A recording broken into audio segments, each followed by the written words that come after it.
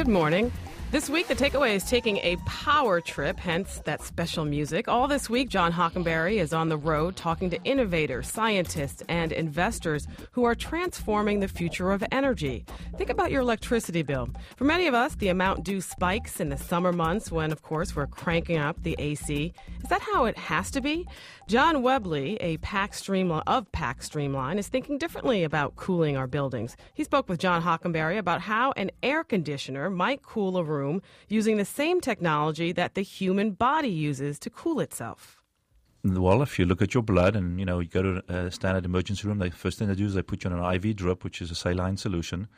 So the human body has been very, very effective at using a very simple technology to keep itself incredibly well regulated. And your aim is to scale that process on a sort of biological scale up to an industrial scale and replace the air conditioners that we currently have in operation. Let's do a comparison test if we could.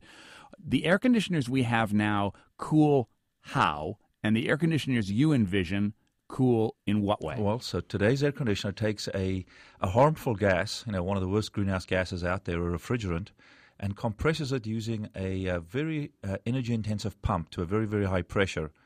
And then it releases that pressure through a tiny little orifice into a chamber. And as that gas expands, it cools down. And then we use that cooling. We drive a fan across that, and that cools the room. So very energy intensive. And if you think about it, it has to cool. And if you ever stand in front of an air conditioner, much, much colder than it really needs to. On a hot day, it may be 100 degrees out there.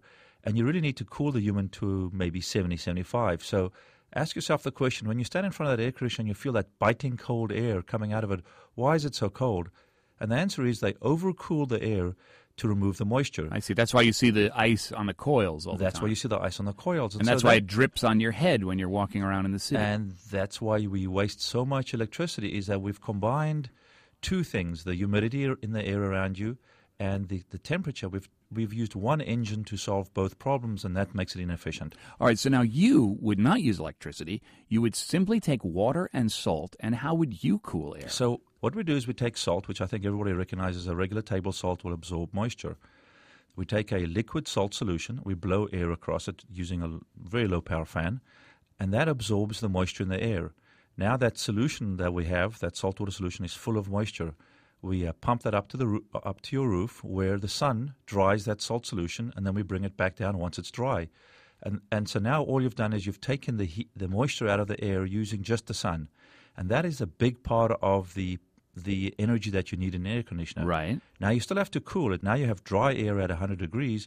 If it's a hot day and it's dry, you don't feel uncomfortable. Oh, it's not the heat, it's the humidity. So first you take the humidity out, then you do the cooling. How do you do that? Now you can just evaporate a little bit of water back into this over-dry air, because we've dried it more than we need to. And now we just evaporate a little bit of water again, just pure water, and that cools the air. And now you've got a cool room again with just the right amount of moisture added. And that's the cooling that I feel when I blow on my wet hand in the middle of the summer. That cooling, that evaporative cooling, is exactly what you're using on water in your new kind of air conditioner. That's correct. And so you can see both of them just use the sun, and the only thing we need is one fan to maybe move the air. So what's the energy savings? So what we're seeing is, depending on the humidity, you can save anywhere from 50 to 80% of the power of a traditional air conditioner, just using the sun. 50 to 80%. So, does this scale up for like a building, for an airplane, for a house, for a store? So what we're looking at is that our first target market will all be the big supermarkets. And so you're familiar with the huge big supermarkets, these superstores. Sure.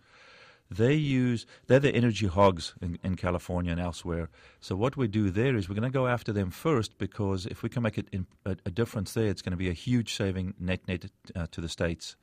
They all have these big refrigerator cases, and every time you open the door and take your ice cream out, you see all that cold, moist air billowing out. So if you can control the humidity in a supermarket, you can lower the energy consumption dramatically. So part of it is technology. Part of it is convincing ourselves not to waste energy because we need the cold so much.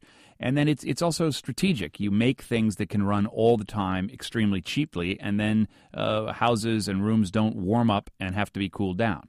That's correct. And that's why you start with the big stores first, because if you think about a big department store or a big supermarket, they run their air conditioner 24 hours a day. They can never turn it off because they have to control the humidity in the room, in the store.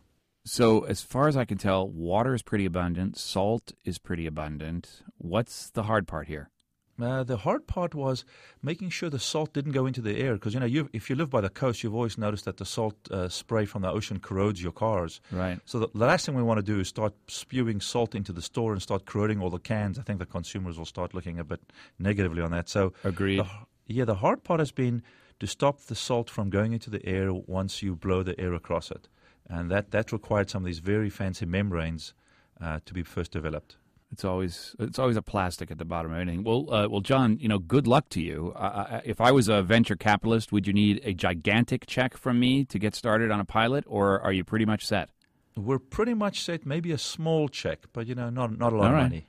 Yeah. Well, John Webley, CEO of PAX Streamline, looking to innovate air conditioning as a way of reducing energy consumption in all kinds of places, but beginning with supermarkets and big box stores. Thank you, John. Thank you very much. And we're going to hear more from John Hockenberry tomorrow. He's still on assignment on the West Coast for our special series, Power Trip, and we're looking at the future of energy. We've been asking you all week about how you're dealing with energy, and we want to hear from you. What shortcuts or compromises do you make to stay energy efficient? Maybe you drive an SUV, but it's a hybrid, or you buy wine imported from France, but apples from your local farmer. What kind of trade-offs are you making? Give us a call, 8778-MyTake, or email us at mytake@thetakeaway.org.